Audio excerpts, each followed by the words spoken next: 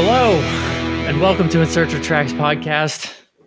It is Wednesday, and it's time for you to listen to us talk about The Cure. My name is Pete. My name is Bob. What's up, dude? How was your Thanksgiving? Good. Was in Connecticut. Relatively Thanksgiving-y. Been good though, had a eventful Black Friday. Shout out, went into New York City, kind of did that thing, and gearing into the holiday season. Nice. Bidoo, a dickory dock, all that stuff. How about you? We haven't talked in a minute. I gave you my kind of like, hey, here's what's been going on with me. What about you? What have you been up to the last however long? Just busy, man. I mean, like my day job is in the marketing world. Oh yeah, and things tend to get very, very busy over the course of November and December because there's this little thing called Black Friday. You're familiar. And this other thing called Cyber Monday, and this other thing called Christmas and Hanukkah, and all these things where people buy gifts, and all of the companies out there want to sell their stuff. And some of them hire me to help with that. So it ends up being very busy for me most of the time. Well, I like that.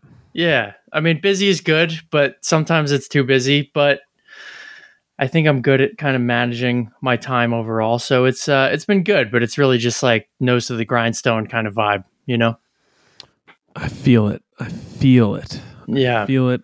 Pete, I've been knee deep in youth sports. It's been a busy fall. We'll say that. It's just no one tells you when you have a child who has interest and likes stuff. It's a good thing, right? But then you're like, oh, crud! I just committed to. It's a lot. Like to schedules. Like you know this of the work world. We all know that. But then it's like, imagine then that your post-work calendar is as structured as your workday calendar. Yeah. It's rough. It's rough. So dude. Shout out to all the parents out there. Keep ferrying the kids to whatever interests they take. You got to tell yourself it's going to pay off in some way, and that they're having a fun time with it. And that's pay enough. off. Yeah. Pete, real quick, I wanted to say I hope that everybody enjoyed the What If episode we did. Yes. I hope you enjoyed our little bonus Thanksgiving episode. That was really fun to do. And we want to do a lot more like that. So be sure to email us and hit us up on social with your potential what ifs that we can discuss on a future episode. Pete, or just anything that comes to mind. Where can they find us on social? You can find us on Instagram and Twitter at TracksPod. And if you really want, you can email us long form. And that address is trackspod@gmail.com. I love it. We love the emails. Thank you, everybody. We've had a growing cabal of emailers and such. We love it. Appreciate it. Tell a weird friend. Only a weird friend. Only a weird friend, or weirder friends, weirdo friends, whatever kind of weird friend you have. Oh man, at some point we got to figure out who our weirdest friends are. Like, if I said to you right now, who's your weirdest friend, do you have an answer? Off the top of my head, I don't really.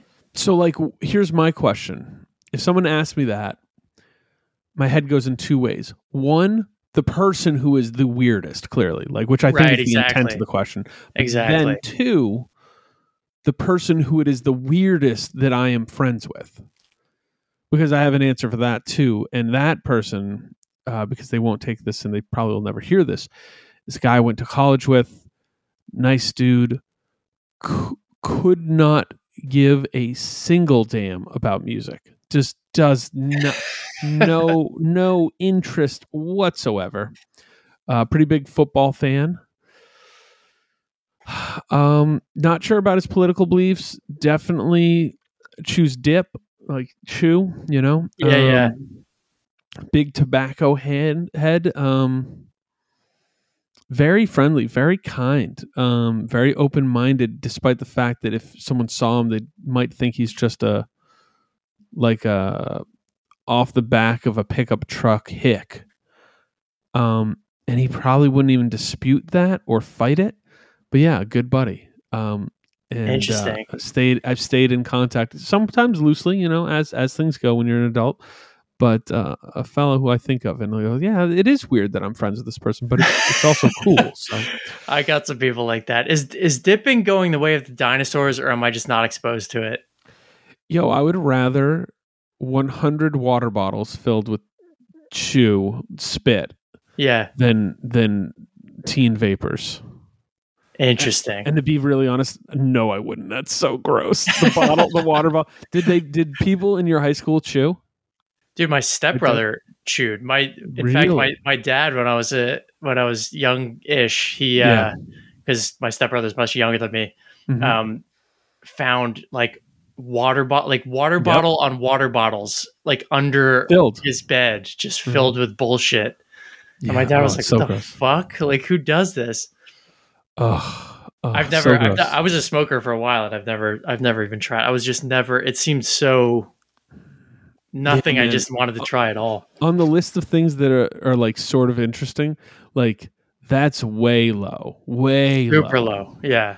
Like, yeah, there's a lot of things I'm trying before I'm doing that, because the water bottle dudes in my high school would do it during school and walk around with these water bottles of junk, and it was like so gross, dude. I couldn't believe they got away with it. I can't believe that was happening, and it wasn't like it wasn't like people were saying anything about it because they were 18. It was senior year, so they were 18, so they could legally buy it. And so I think the logic was, well, it's not that. The only reason gum wasn't allowed was because people would stick it on stuff, right? So they just would chew in class, and there were certain teachers who hated it, and then there was other teachers who just didn't care or didn't want that fight, didn't want to have an argument with Mike Smith about like, Mike, you got to stop chewing. You can't chew in class. Yeah, that's a hard conversation to have. Yeah. If I'm a teacher, I give up at that point. Yeah. Well, that's what they did. So shout out to people who dip. What's the brand? Skol. Yeah, Skol. There we go. On a very different topic. What are we talking about today? What record are we talking about today? We're talking about a little band called The Cure. And we're going to talk about their 1992 album, their 9th studio album called Wish. And actually their most commercially successful album as well. Interesting. Which was surprising kind of sort of surprising, not super surprising. But. Yeah, kind of sort of surprising, but it tracks. It makes sense. It's sort of... this record feels in a lot of ways like culmination. There are... a grip of Cure records after this, including a few that I know people are super fond of. But this feels like this is Zenith Cure. Maybe not, like I have records I like a lot more than this, but this is probably the Cure at their most popular and the height of their powers. Does that feel fair? Sounds fair. I mean, Disintegration, they went ballistic, and then correct. This record, they kind of that's a super, super dark album. And this has a lot more kind of pop sensibility, I think, than Disintegration. Mm-hmm. Friday I'm in Love, has to be maybe their biggest hit. So it's right there. It might not even be arguable. It might just be their biggest song, and it's not close. Yeah. Man, this is fun for me because this is a band I love, and a band I don't think I've ever really talked to anybody about the fact that I love them. So that's cool. I feel similarly. They're one of those bands. It's like, I think we were joking a few episodes ago about wearing Beatles t-shirts and wearing Guns N' Roses t-shirts. It's like, I don't need to advertise to anybody that I like The Cure because it just kind of seems obvious. Right. And they're one of those bands that you don't really meet people that hate The Cure. There's no haters out there as far as I'm aware, really. I think there might be some, but it's like you have to mine the niche music world to find them.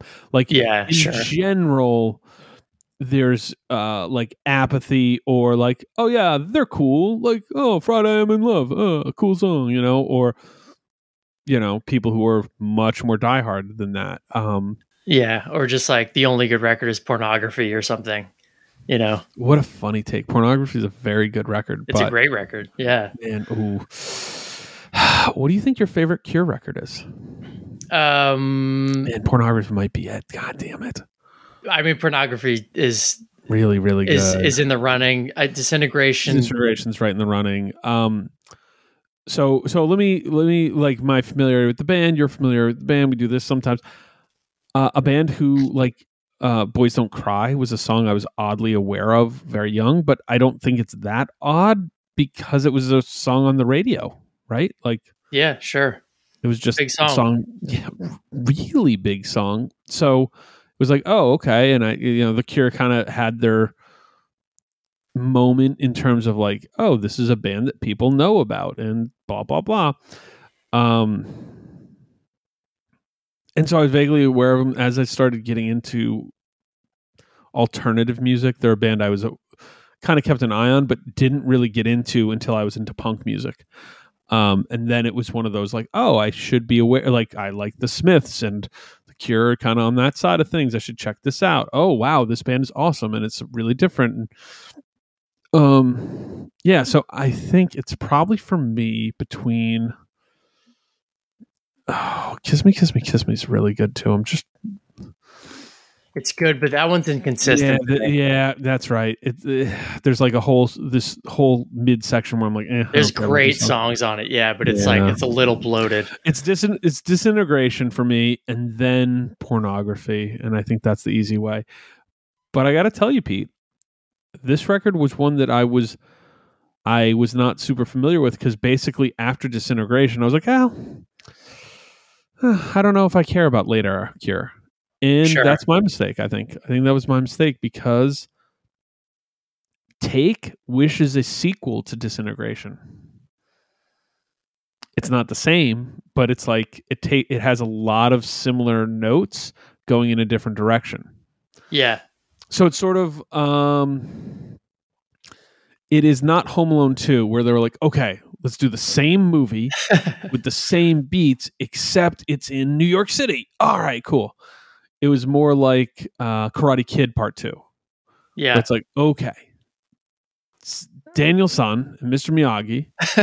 They're going to go to Japan, though, and there's going to be different characters, and can't have the same bad guys, because, and then they were like, wait, let's bring the same bad guys back for everything else we do with this franchise. But, they changed some of the flow, similar notes. I was shocked at how much I found this record I use the term culmination. I think this is the culmination of the Cure up to this point. There's some referential stuff. There's stuff that is intentionally pulling on the same threads as Disintegration. And then there's tracks that I think are pulling back to earlier Cure albums that I was really pleased. I was like, oh, this is so cool, because it felt like a really... There's two things that I want to use to describe this record, which are that it's graceful, in that it gracefully navigates being at the peak of your powers and having a somewhat singular sound. Mm-hmm. And how do you do that without cosplaying it as a version of yourself from years before? Yeah.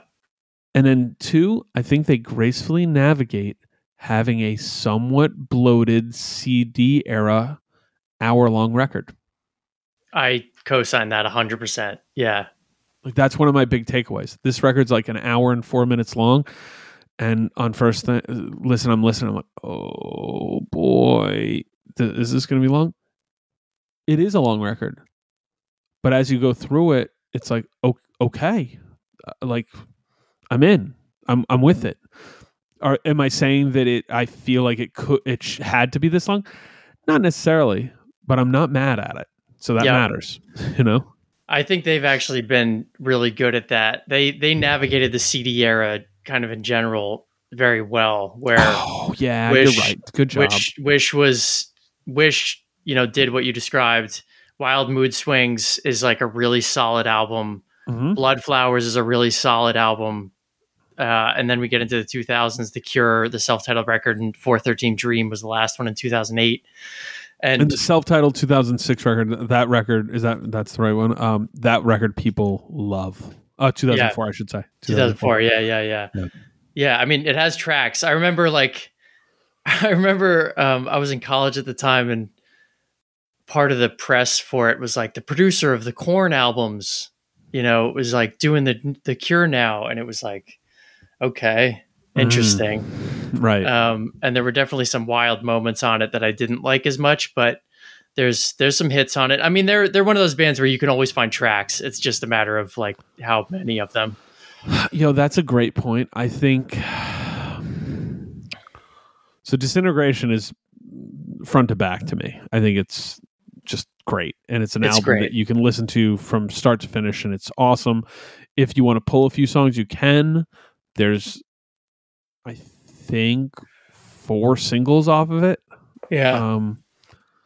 It's wild. So this record doesn't have that, but I will stand by that I was really impressed with it and happy to sit with it, because I hadn't really sat with this record like I have a lot of the 80s material of The Cure, because I'd kind of written it off. I was like, oh, it's not post 1990.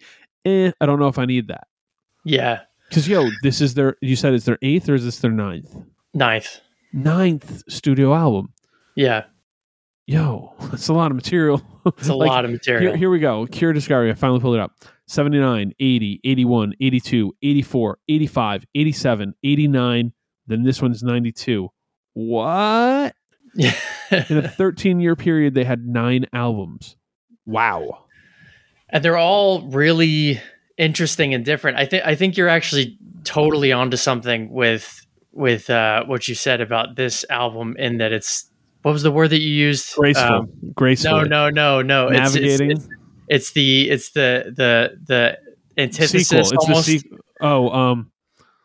Yeah. Antithesis is the word I'm looking for, but it's like, you said something similar. Yeah.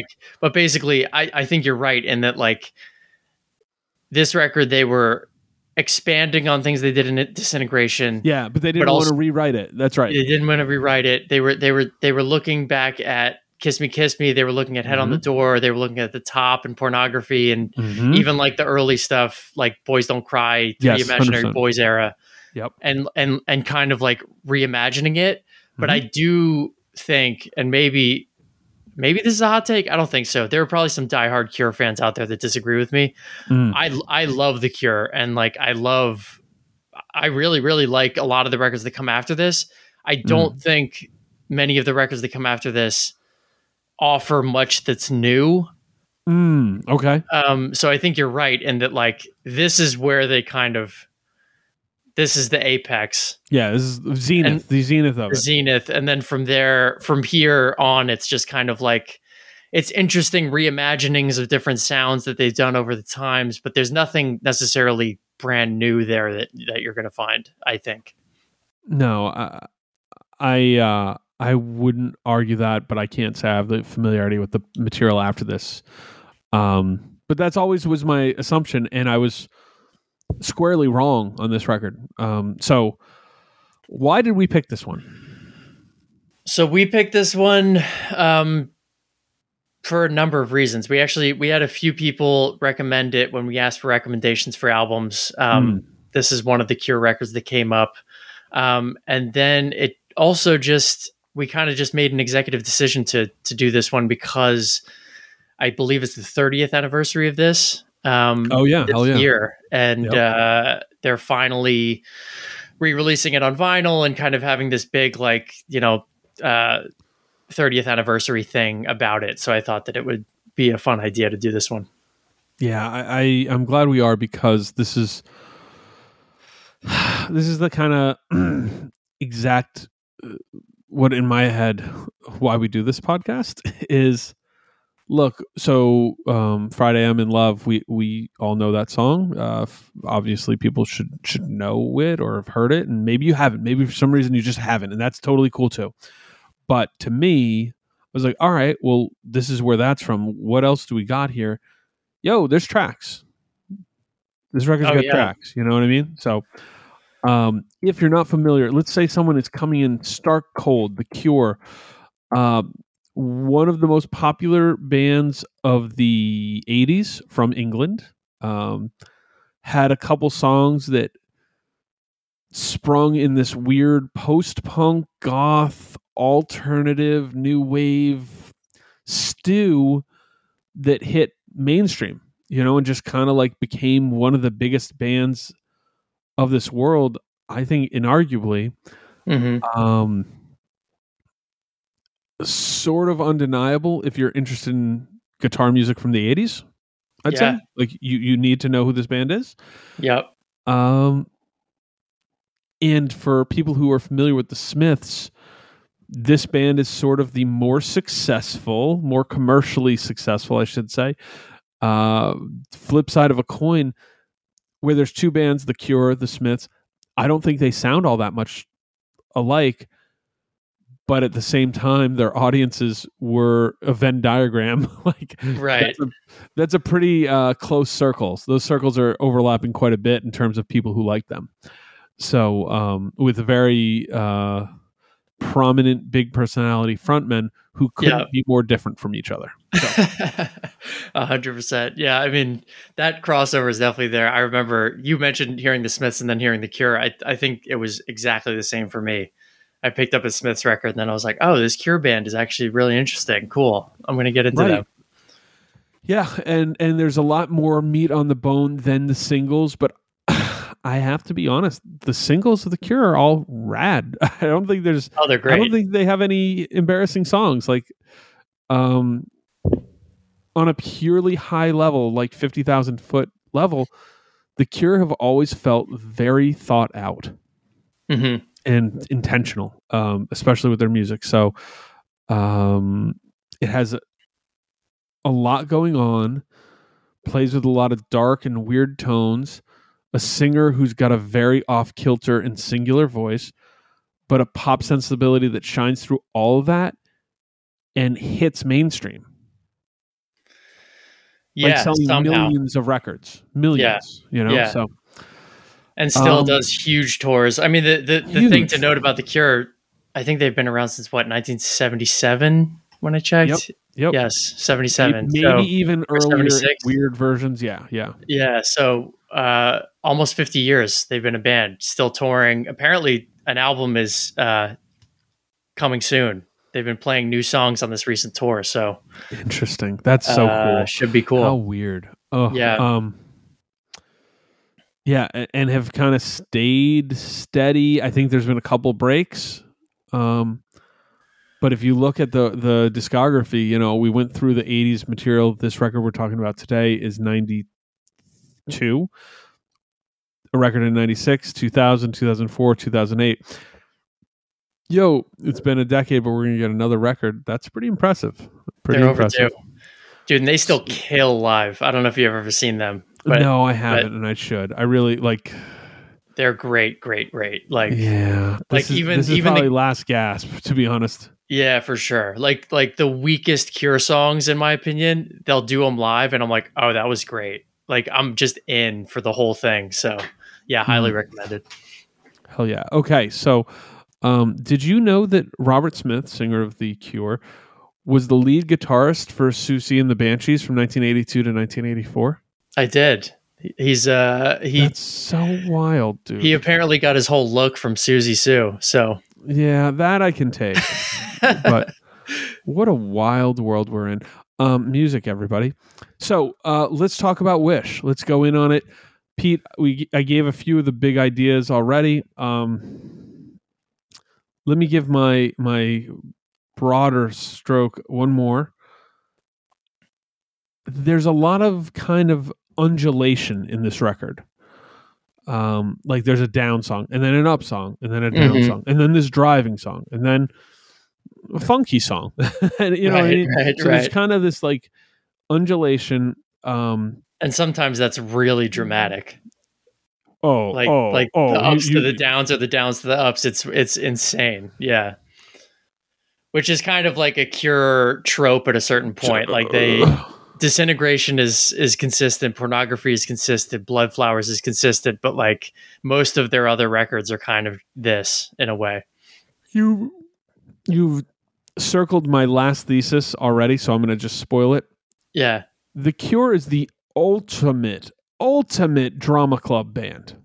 This is Drama Club 1992 playing now for you. It is high theater. It is calculated. It is known. This is what we want to do. And you hear that on their best material. This record, I think, is reactionary and responsive to Disintegration in saying, hey, we don't want to rewrite Disintegration. Let's do something that's a little different, a little bit more. There's certainly more playfulness here.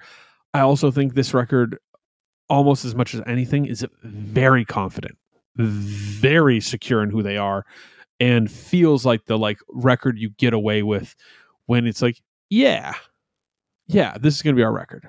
We got it. Yeah.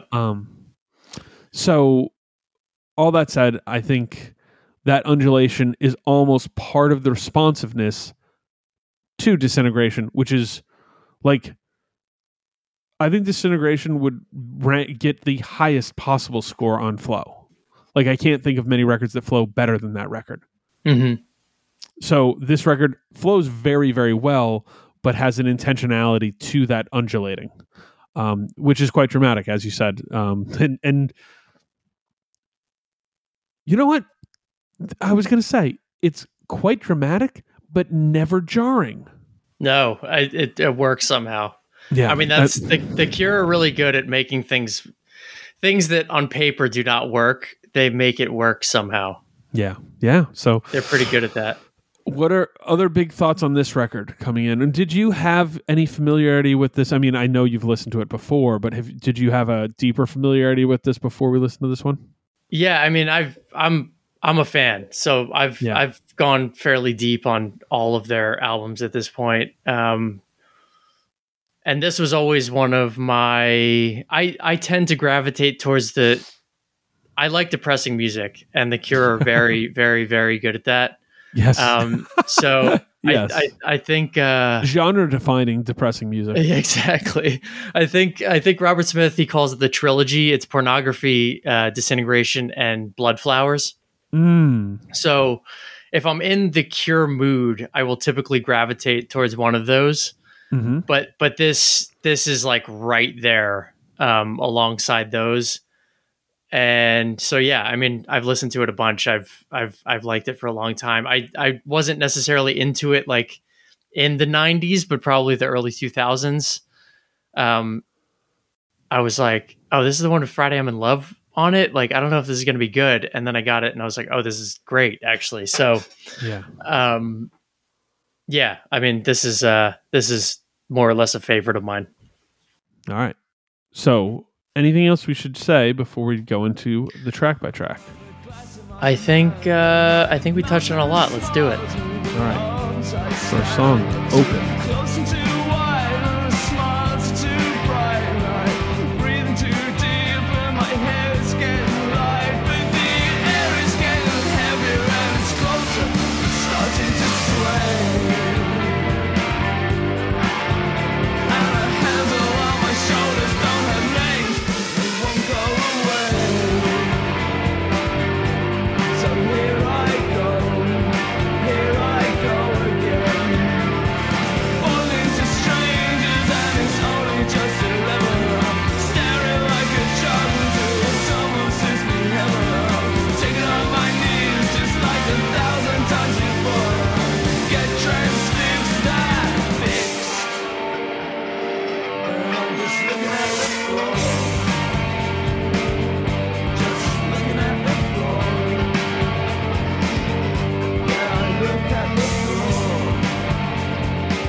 Great opening track. There's a great groove to it. I'm gonna come back to this a lot, but like, did the Cure help invent shoegaze? Were they like just doing what all the shoegazers were doing at the time that they were doing it in like a more elevated way? Because like That's what a lot of songs on this remind me of, and this is one of those. What were you going to say? I mean, I wasn't going to say that, but you threw, you just hit a home run. So yes, no, The Cure. I'm sure those bands would go, well, of course we like The Cure. Who doesn't fucking like The Cure? You know what I mean? Right? Like, obviously, duh. But I think circling that, because what I keep hitting when I was listening to a lot of this record is I'm like, this song's a great example, but there's maybe even better examples as we go on. Yeah. They often do this tone setting at the start of a track where maybe it's a minute, a couple songs, it's like 2 minutes. Yeah. And it's almost just a tonal kind of like, oh, maybe it's instrumental, but whatever. There's just a lot going on. It's quite often very layered. And you get set into place before Robert Smith even hits the track, you know? Yeah. This song is kind of a little bit more, opens on a down song, I would say. It's a little darker, and it's not a disintegration song, I would say, but it's more in that spirit. But you're not wrong. That's a big thing. I was like, is it fair for me to use the terms atmospheric for The Cure? Yes, 100%. Oh yeah. It's not quite ambient, but I want to say they embody this like it's gothic, post-punk, alt, but has some really proggy elements because of the way they use sounds and tone. Yep. And I don't and the way think the songs are constructed too. Correct. And it's almost a form of their own, and they play with it. And like, you can tell, like, we'll get there, but Friday Night in Love, it's scientifically the hit. It's 3 minutes and 34 seconds long.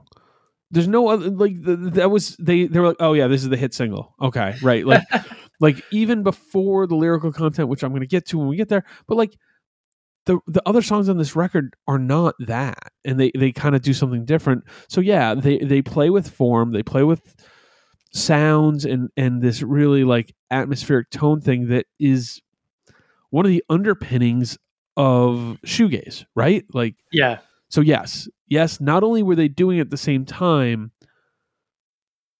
they were better than a lot of bands who were trying to do something like this. But I liked your term for it, this was a more elevated state of it. Yeah. Also, great song. Love opening with it. I agree. Great song. I mean, one of the things with Robert Smith, if we're comparing the Smiths and the Cure, because I think there's a lot of, that was in my notes to talk about at some point. Huge overlap with them, but like, and you already brought it up to an extent, yeah. But like, the thing that sets the Smiths apart for me, I mean, they're very different bands, but the vocals and the lyrics in particular, the Smiths to me have a ton to offer, and the Cure have a ton to offer too. But what the Cure offers is very, very, very limited in scope, where the Smiths are not. And that to me gets a little tiring. And so this song is kind of about social anxiety, more or less. And he touches on similar themes and uses kind of similar verbiage a lot of the time. But that's just something to note as we go on through this record. I think this song, the build of the vocals and the music throughout it are awesome. I think the outro is great because it like you said, they set this mood. It's a little darker mood, and they like feel their way through it. And then by the end of the song, he's kind of yelling, and you're like, "Oh shit, there's more to come on this album." And so I think it's a great opening song. And you know what? To ride on that, there's Robert Smith, in a very different way than Mr. Morrissey, has a quite singular voice, and one that I can only think of a couple other vocalists who even dare to try vocal stylings like this, where it's almost, he has a warble, he has a quiver. Yeah. It sounds very affected and like pained quite often. Yeah. And like honestly, when I think of, I can only I think of the band Me Without You. I think on their record Catch for Us the Foxes, like the singer of that band, and I never thought about it till I was listening to this record over the last couple of days. I was like, oh, okay, that's the only other comp I could make. Whereas like, oh, somebody who's, it feels so vulnerable.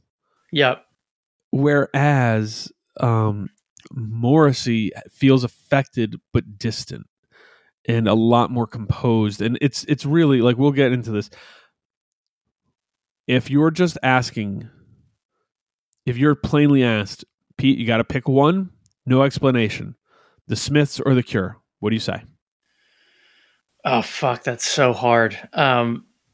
It's so hard. Just say it. Just say what you're gonna say. If I'm on a desert island, the Cure. You're not on a desert island. You just have to say which one's better. The Cure. I go the Smiths. Okay. If I'm on a desert island, I'm taking the Cure because they got a lot more material. That's my logic. Yeah. But to remove it, which band do I like more? It's the Smiths. But the Cure are so good in a really different way. It's really different. And that's why I think there's such an overlap. I think that's why there is such a strain, because it's two just absolutely iconic, idiosyncratic, weird, singular bands who just happen to exist at, a very similar time frame for the duration of the Smiths. Yeah. If I'm being real, this Cure record, like I said, this feels like a slam dunk by them. They're just like, yeah, we got it. We're doing this. And, it does feel effortless. Yes, they really do. And especially on these first couple tracks. So next song is High, which this one, the tempo picks up. It's a little bit more up. The mood is up. Yeah. And it feels like a really different thing than anything off Disintegration, the record that preceded it. And that's where I start to get to this kind of like album conversation. The Cure have a lot of different sounds, and they're able to do the up-tempo or lighter sound. Yeah. And it feels like, okay, let's try it. Let's get back into that feel with this song. And I do really like it. It is really refreshing. I have to feel like if you were a big Cure fan in the Disintegration era and you get this record, you're like, this song comes on and you're like, oh, it's like you're coming out of the clouds. It's like, it's like the depression is lifting and you're like, oh, this is nice. This is a nice song. Well, and I think I use this term sometimes with music, but I think it's important. It feels playful. It feels light in this kind of not full joyous way, but dude, I mean, especially up and out, Yeah, especially his lyrics on this are really, I think playful is the perfect word for it. Like, when I see you kitten as a cat, when I see you sky as a kite, it's like, it's like perfect Robert Smith kind of nonsense, but it's really fun. Yes. So yeah, great one. The song Apart. Again, we're now down on the roller coaster of emotions. Here you get signature Cure driftiness, like foggy alley music, I'll call it. It's dark. It's marred, pretty music to me. I really like this song, and I think they revisit some of the energy from it later on the record. But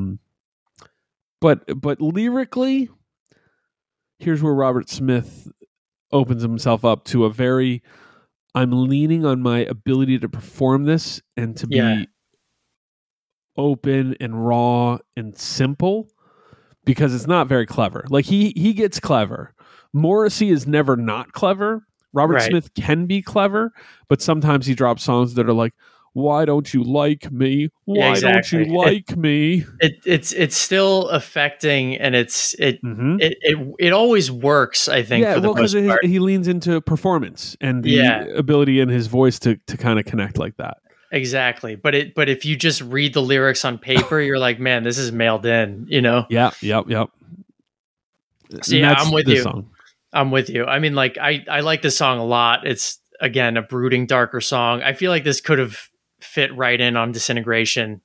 It's just that sound that like the Cure can just dial this kind of song in, and they can just do a great job at it. It feels effortless. Yeah, and you rarely hear other bands pull this directly because The Cure did it so well and Yeah. kind of made it one of their signatures. It's, people feel the forgery if you lift it too directly. 100%. And like, especially what you were talking about, kind of that like mood setting that they do where there's a minute or two of, hey, this is the vibe now. Okay. Yeah. This is the vibe.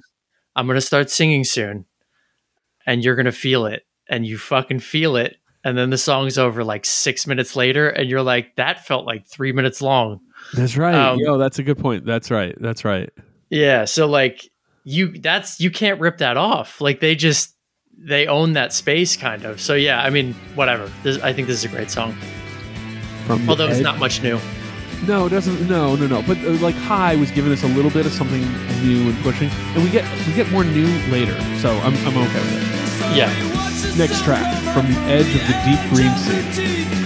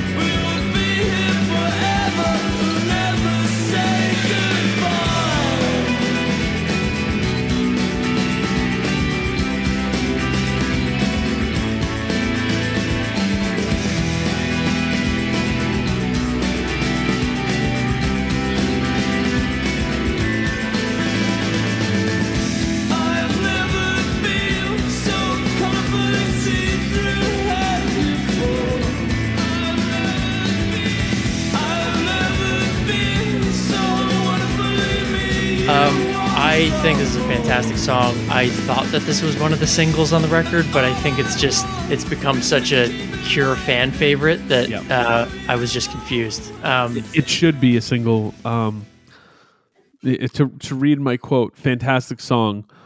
It's showing where alternative music can push, and they were doing it in '92.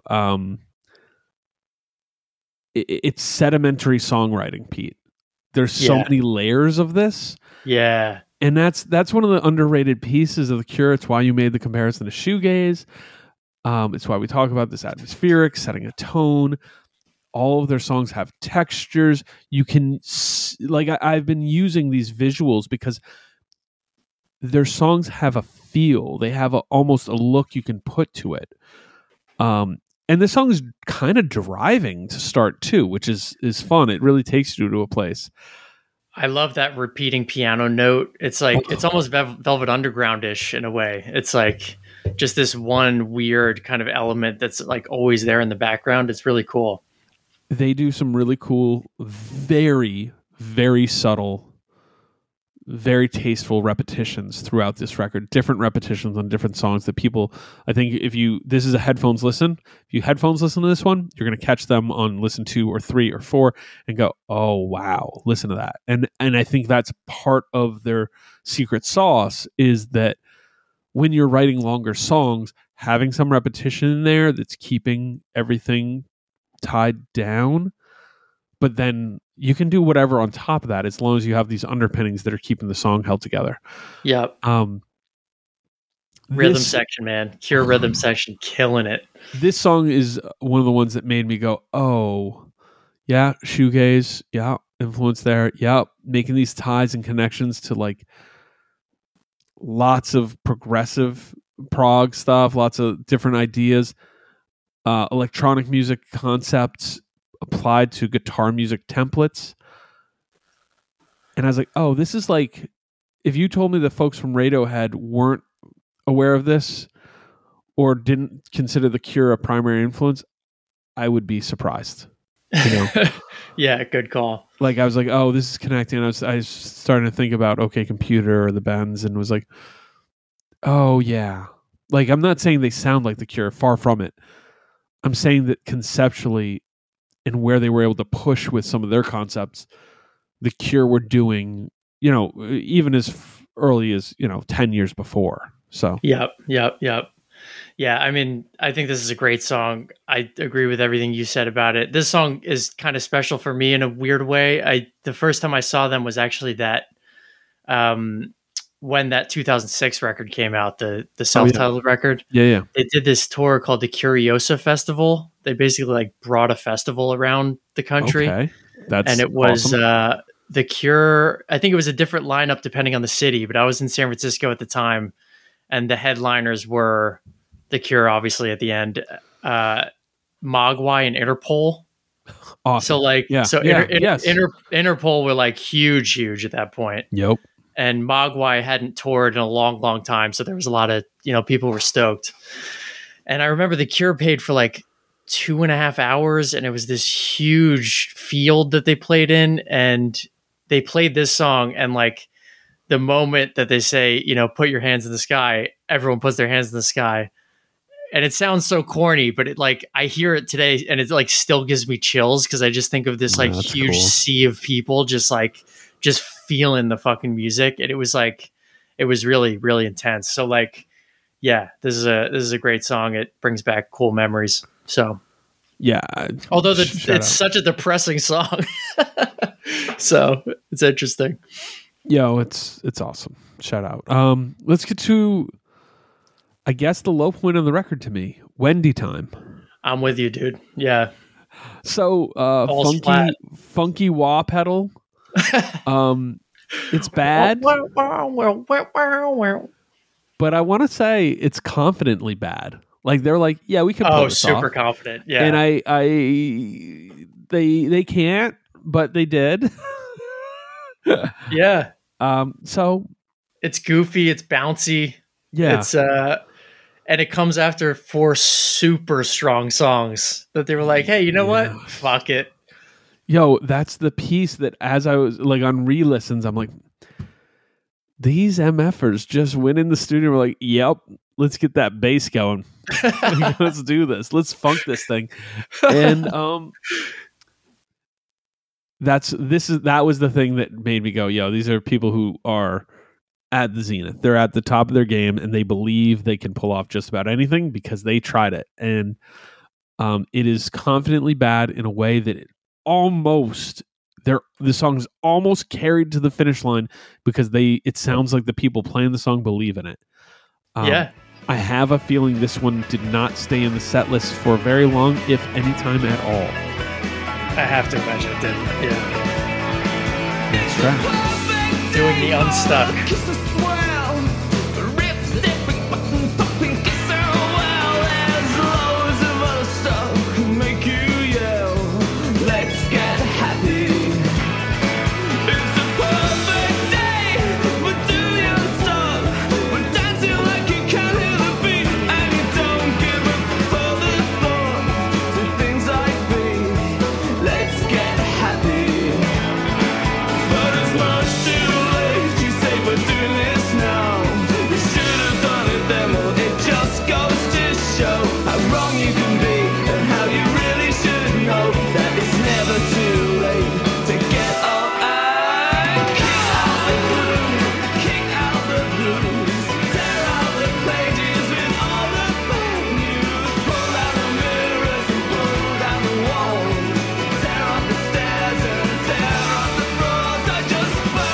How do you feel about this one? Light and fieldy. Again, very confident. So I was kind of like, okay, they're really up on their wave. This was the one that I noted, oh, this is theater kid music. But it's good. Sorta. Yeah. It's not a top track on this record. But I'm not mad at it. Like I wouldn't cut it if it might be the second song that gets cut, but I wouldn't cut if I needed it. It made me. This is why it brought me. This is where I was going to say about the Smiths versus the Cure, because I was like, oh, okay, the Cure are the dorky drama club kids, right? And the Smiths, they're the favorite of like the brooding lead, who only shows up for their rehearsals Meanwhile, everybody else is there like building sets and like just hanging out. Like, Pete, was this a reality in your high school? Were you aware? What was your awareness of the drama club? I had zero awareness of most things going on in my high school. So, all right. So let me give you a little peek into Brick Memorial High School in the late 90s. The drama club was essentially a microcosm. Like, they were their own mini biome. Like, it's like a biodome all into themselves, where all of the larger happenings and like so-and-so's dating so-and-so, and oh, that guy doesn't like that guy, and oh, did you hear about these people? They're going to hang out. All these cliques. Oh, there's the people who are the outsiders, all this stuff. The drama club had all that and more just in their group of like 40 people. And they kind of operated outside the bounds of the school. Like, they were in your classes and you knew a few of them, but I had some friends who I was really close with in middle school. And let's see, I'd say the 3 guys and then me, so we were like kind of 4 good buddies, and they were a little tighter because I'd moved in middle school, so I was a new kid, but they were like my closer friends. We'd hang out all the time and all that. But come like freshman year, we start splintering apart. I get into punk music, and those guys all joined the drama club. Not to say it just wasn't my vibe, but like, it was its own ecosystem. So they had all these different personalities. So to be like, oh, they're just a drama kid. Yeah, that's true. But that could mean a lot of different things. Like, There were the cool kids in the drama club and the not cool kids. So that's all to say the Smiths were the cool kids in the drama club who only showed up for their lead role and were fantastic and excellent. But they didn't build the sets and they didn't hang out. And when it was time to go out after the what do they call it when there's a like the premiere, the first night or whatever it is? Oh, sure. They didn't get invited to go to the group party. Right, and right, exactly. Maybe they weren't going to go anyways, but whatever. We're not inviting them. So but The Cure, they were the set builders. They were the goofy dorks. They were all them in the mix. This song is their song. I love it. I don't even have much to contribute to that. I'll just say I actually really like this song. It's so ridiculous, yes. But it like puts me in a good mood when I listen to it. Because what you're saying, it's so confident, dude. Yes. You have to be so good at what you do to have "Let's Get Happy" as part of the chorus. No, it's pull it off. Music. Like, this is the thing about The Cure. They have straight up, like, we could make a small playlist of Goober songs by The Cure. Oh, yeah. That is strictly for goobers. But, like, they're the happiest dorks. Like, you've never seen a more confident person with like 3 buck teeth and a retainer in as you would like jam into this song while building a set after school, bless up waiting for the 4:15 bus. All right, I think we've done enough on doing the Unstuck. Great job. Great job. Friday I'm in Love. I mean, what's there to say? This is like an ultra mega hit. It's the hit. Scientifically, I think they knew it. Here's my question. Would it be more popular if it didn't have a like literal like days of the week rundown and theme that made it instant radio gold? Yeah, no, it'd be less popular. I mean, that's a huge part of this song. Does this get played every Friday still on like the local like rock alternative station? 100%, dude. Yes. Yeah. So shout out to them. Great song. Is it plying? Is it obvious? Is it patronizing? Sure. Am I in for it? Fucking yes. So shout out Friday I'm in Love. I want to point this out. The lyric, "What a gorgeous sight to see you eat in the middle of the night." Yeah, Friday nights. Dude, I was thinking about that line.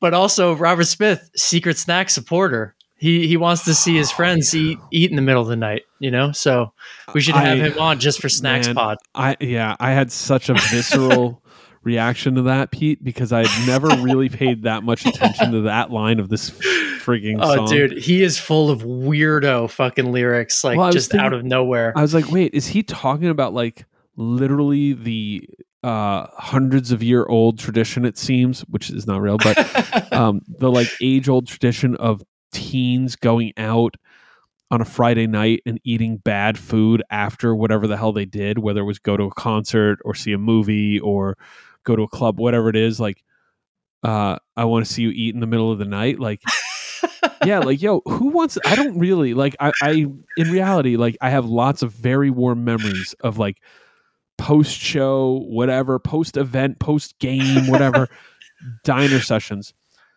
If I had photos, I bet we all look like weird animals, like true Cretan shit. Like, what are we doing? Like, yeah, I found one of a few mutuals of ours, and I look insane. I have like these horrible braces, and everyone around me looks terrible. It's fun. That's right. That's right. It's funny you take it there, because I thought of it strictly in kind of like a romantic setting where I'm like, yo. Where geez, we're NC-17 on this page. No, not even that. But it's just like you watch a movie, you're hanging out, then like it's like like I'm kind of hungry. It's midnight, and you're like kind of in like the dark kitchen, just like having a glass of wine and eating some food. And I'm like, man, I'm now married. I've never dated anyone. I've never been married to anyone. Sorry, Gina. That I'm just like, I've thought to myself, what a gorgeous sight it is to like see this person eat in the middle of the night. Like one of my actual like least favorite things in the world is like watching people eat, or particularly hearing people eat. So hearing people eat is a weird thing. I got nothing on this. Yeah, and like I guess Robert Smith. Yeah, you're not wrong. Robert Smith is a fan of a secret snack. Like, yeah. Like he hasn't heard about intermittent fasting. Like, what are we talking about here? Like, I'm not trying to. Pete, I had dinner tonight at 4:30 due to youth sports, but I was all right with it because it's like, I feel better if I don't eat dinner at like 7:30 at night. Old as hell. Small snacks, dude. Small snacks. All right. It's a great song. The next track, one I'm always interested in, which is the track after the track. This one's called Trust. Dude, this is maybe the biggest like shift in sound that we're talking about. Yep. Friday I'm in Love, big, happy, energetic, huge song, and Trust just brings it right down with like the sad piano ballad that takes 2 minutes to even get into it. 2 minutes to even get into it. They went super ballad. Yeah.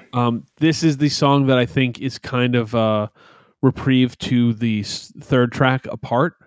Yep. And they kind of went more synth ballad than downer tune. I like it. It is now for something completely different, which is the follow-up to the big single. Because they know, like,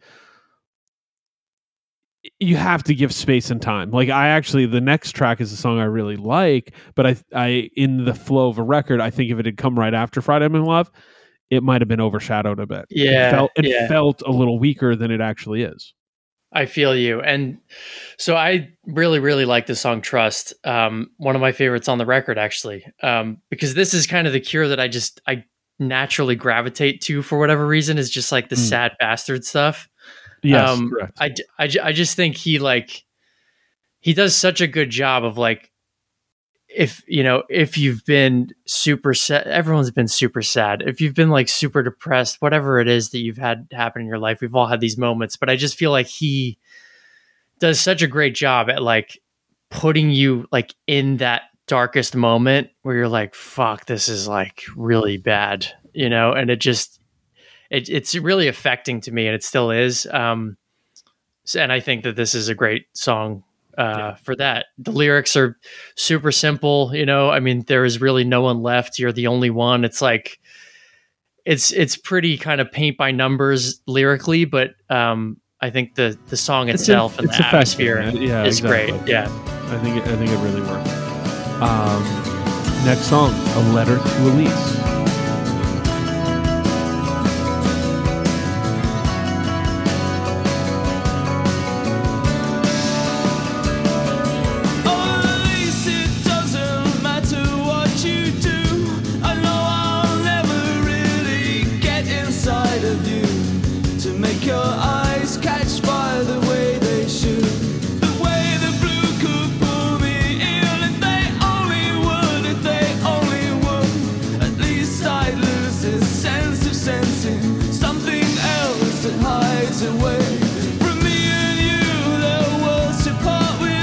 Taking looks and breaking hearts and all the pressure hands can make.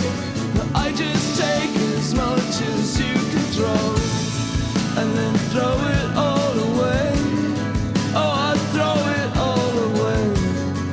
This one is one that reminds me of one of their earlier albums.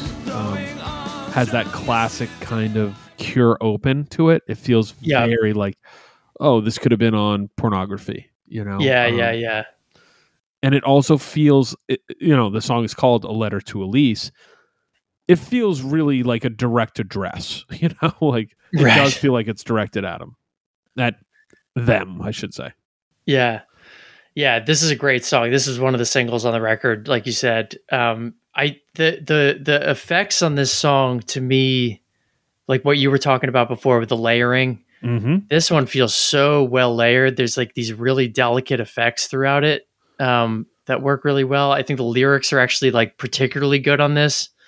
The guitar lead is super epic. It's like you can tell at moments on this record that they've done like the Disintegration Stadium tour, because this song to me feels like it's like made for a big room, almost kind of like Edge of the Deep Green Sea is too.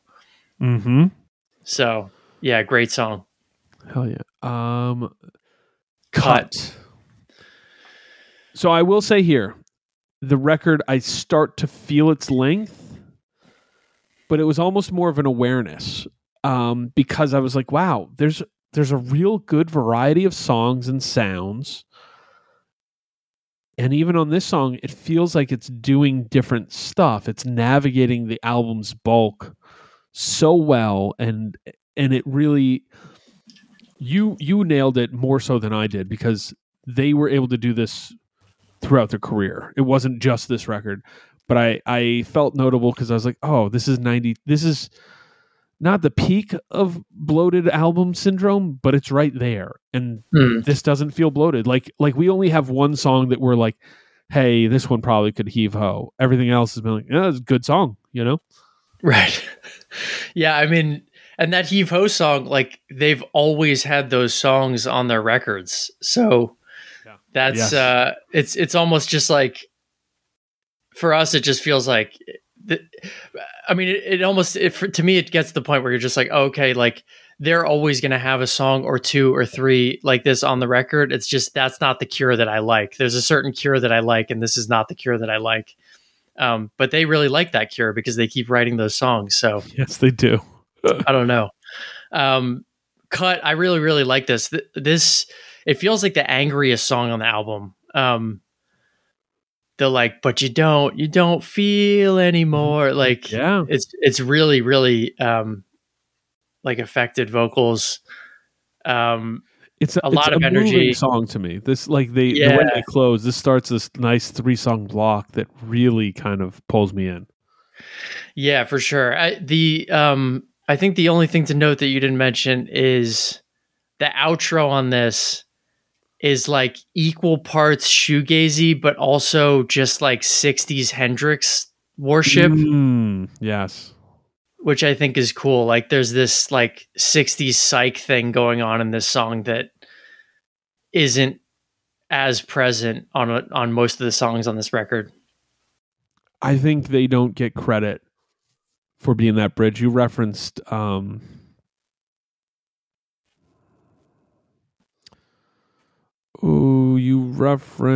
Banana Peel record. Velvet Underground. You referenced Velvet Underground earlier.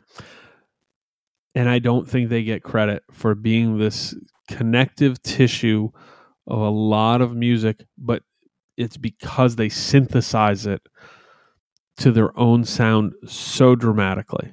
Yeah. They're able to write these really fun, cool, simple melodies, but stretch them out and play them in this way that's longer, or it's toned. It doesn't feel like that. Like there's just stuff like that dripping all over their records, and this one's no different. For sure. All right. Next one, To Wish Impossible Things. So this is really beautiful song, a la the song Trust to me. But this is the moment for me. Like Cut, I really, really love. A Letter to Elise, I really love. And Cut actually has so much energy that it kind of like gets me back involved in the record. This is one where like I think if it was at a different spot on this record or at a different spot on even a different Cure record, I might really be into it. But because I think it's a beautiful song, but it just like falls at such a funny spot on the record for me that it kind of just feels a little tired. Yeah. I like a lot of elements of it. I like the long intro. I like the kind of faint drums and like I like the drumming on it a lot, the effects on it, but it's just not, it's not strong enough to like bring me back in at this point on the album. I'm in a different space with it because it is starting to ease out, but it to me, I get a distinct Disintegration feel, but with kind of a funny string section. Mm-hmm. It reminds me a lot of the Cranberries. Okay. So it's almost like this funny jam up. It places the Cure where I'm like, oh yeah, you're right. Like somebody who likes 10,000 Maniacs and the Cranberries could really vibe on a song like this.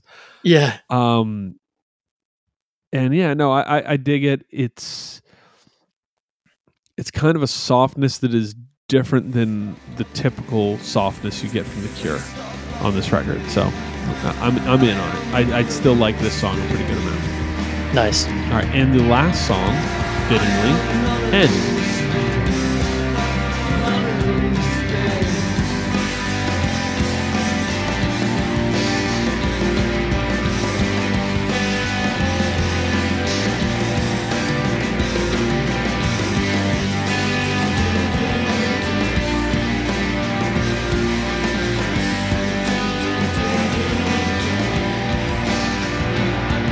I think I've reached that point where all the things you have to say hope for something more from me. Just games to pass the time away.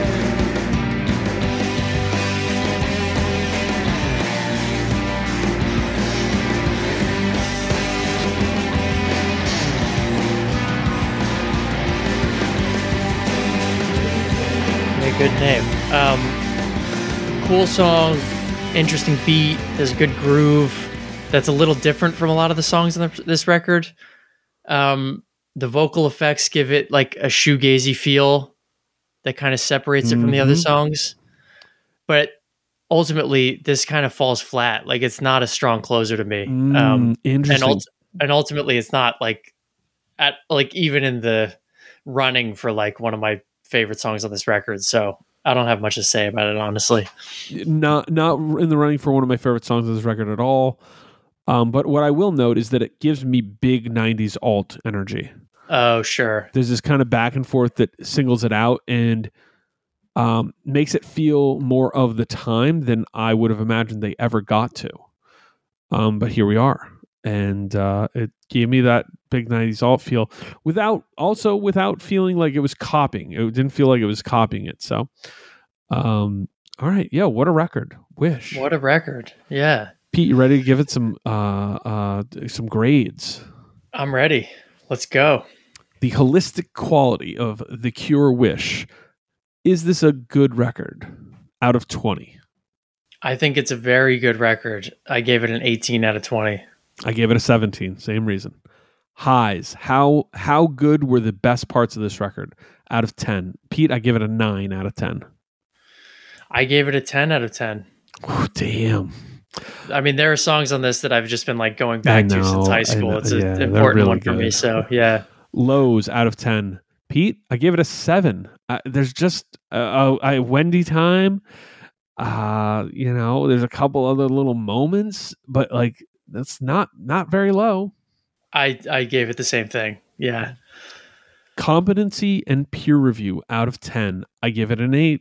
I don't think it's the best Cure record, but I think it's very good. And I think it deserves a spot at the table of Cure records. And if someone said, this is my favorite, I wouldn't disagree. Yeah, we're gonna end up in a really different or really, really similar place on this one. I gave it an 8 too. I think the word here is that you brought up is confidence. Like it's just such a confident record. Yeah. They feel peerless on this. So yeah, it's great. Drag factor out of 10. Gave it a 7. You gave it a 7? Okay. Yeah. I gave it a 5 because I could see someone not being in the mood for this. Sure. And if you don't have it, it's still an hour long. I have never had a problem with The Cure's album length, so I gave it a 5 out of 10, just allowing that to be a reality. So, flow out of 10, I give it an 8. Okay. I gave it a 7. Really well. I think it just moves so well.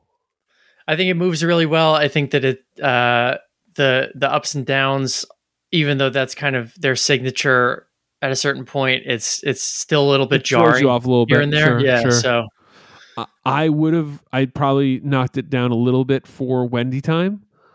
Okay. As well as the transition from Friday I'm in Love to Trust, but I actually thought that the Friday I'm in Love into Trust was a bold and good way to deal with being the song after the single.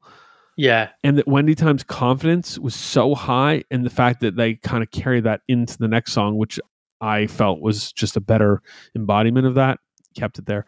The flow on Disintegration is a 10 out of 10. So aesthetic out of 10. I was mixed on this album cover. I have to think about it.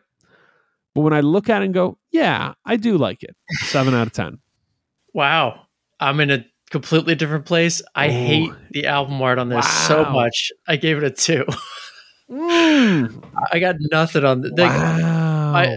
Ever since I've got into this band, I always look at the cover of this album and I'm like, what the fuck is this? I hate it. So, especially like Disintegration, I think is a great album cover. Disintegration is a great album cover. Does it feel spermy to you? Is that what it is?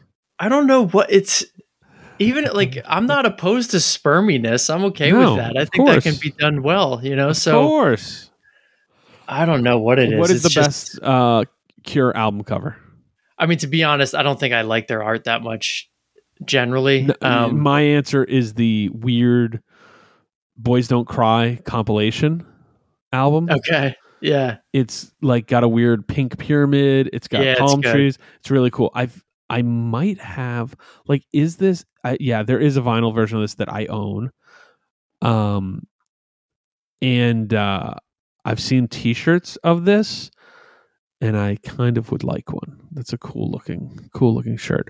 I think Pornography is a cool cover, and I think Disintegration is a cool cover. They're both weird, and Disintegration, I have some issues with the font, but everything else I'm okay with. Yeah, I like those two. I like Three Imaginary Boys, just like the weird lamp. It feels very like abstract art, weirdo art it's display weirdo kind of stuff. Thing. Yeah, but then like Kiss Me, Kiss Me, Wish kills you. Wish kills you because you don't know. To me, it feels very notebooky. Like this could be the like design on someone's Trapper Keeper, and then the doodles are doodles that someone did, like finger doodles. Yeah.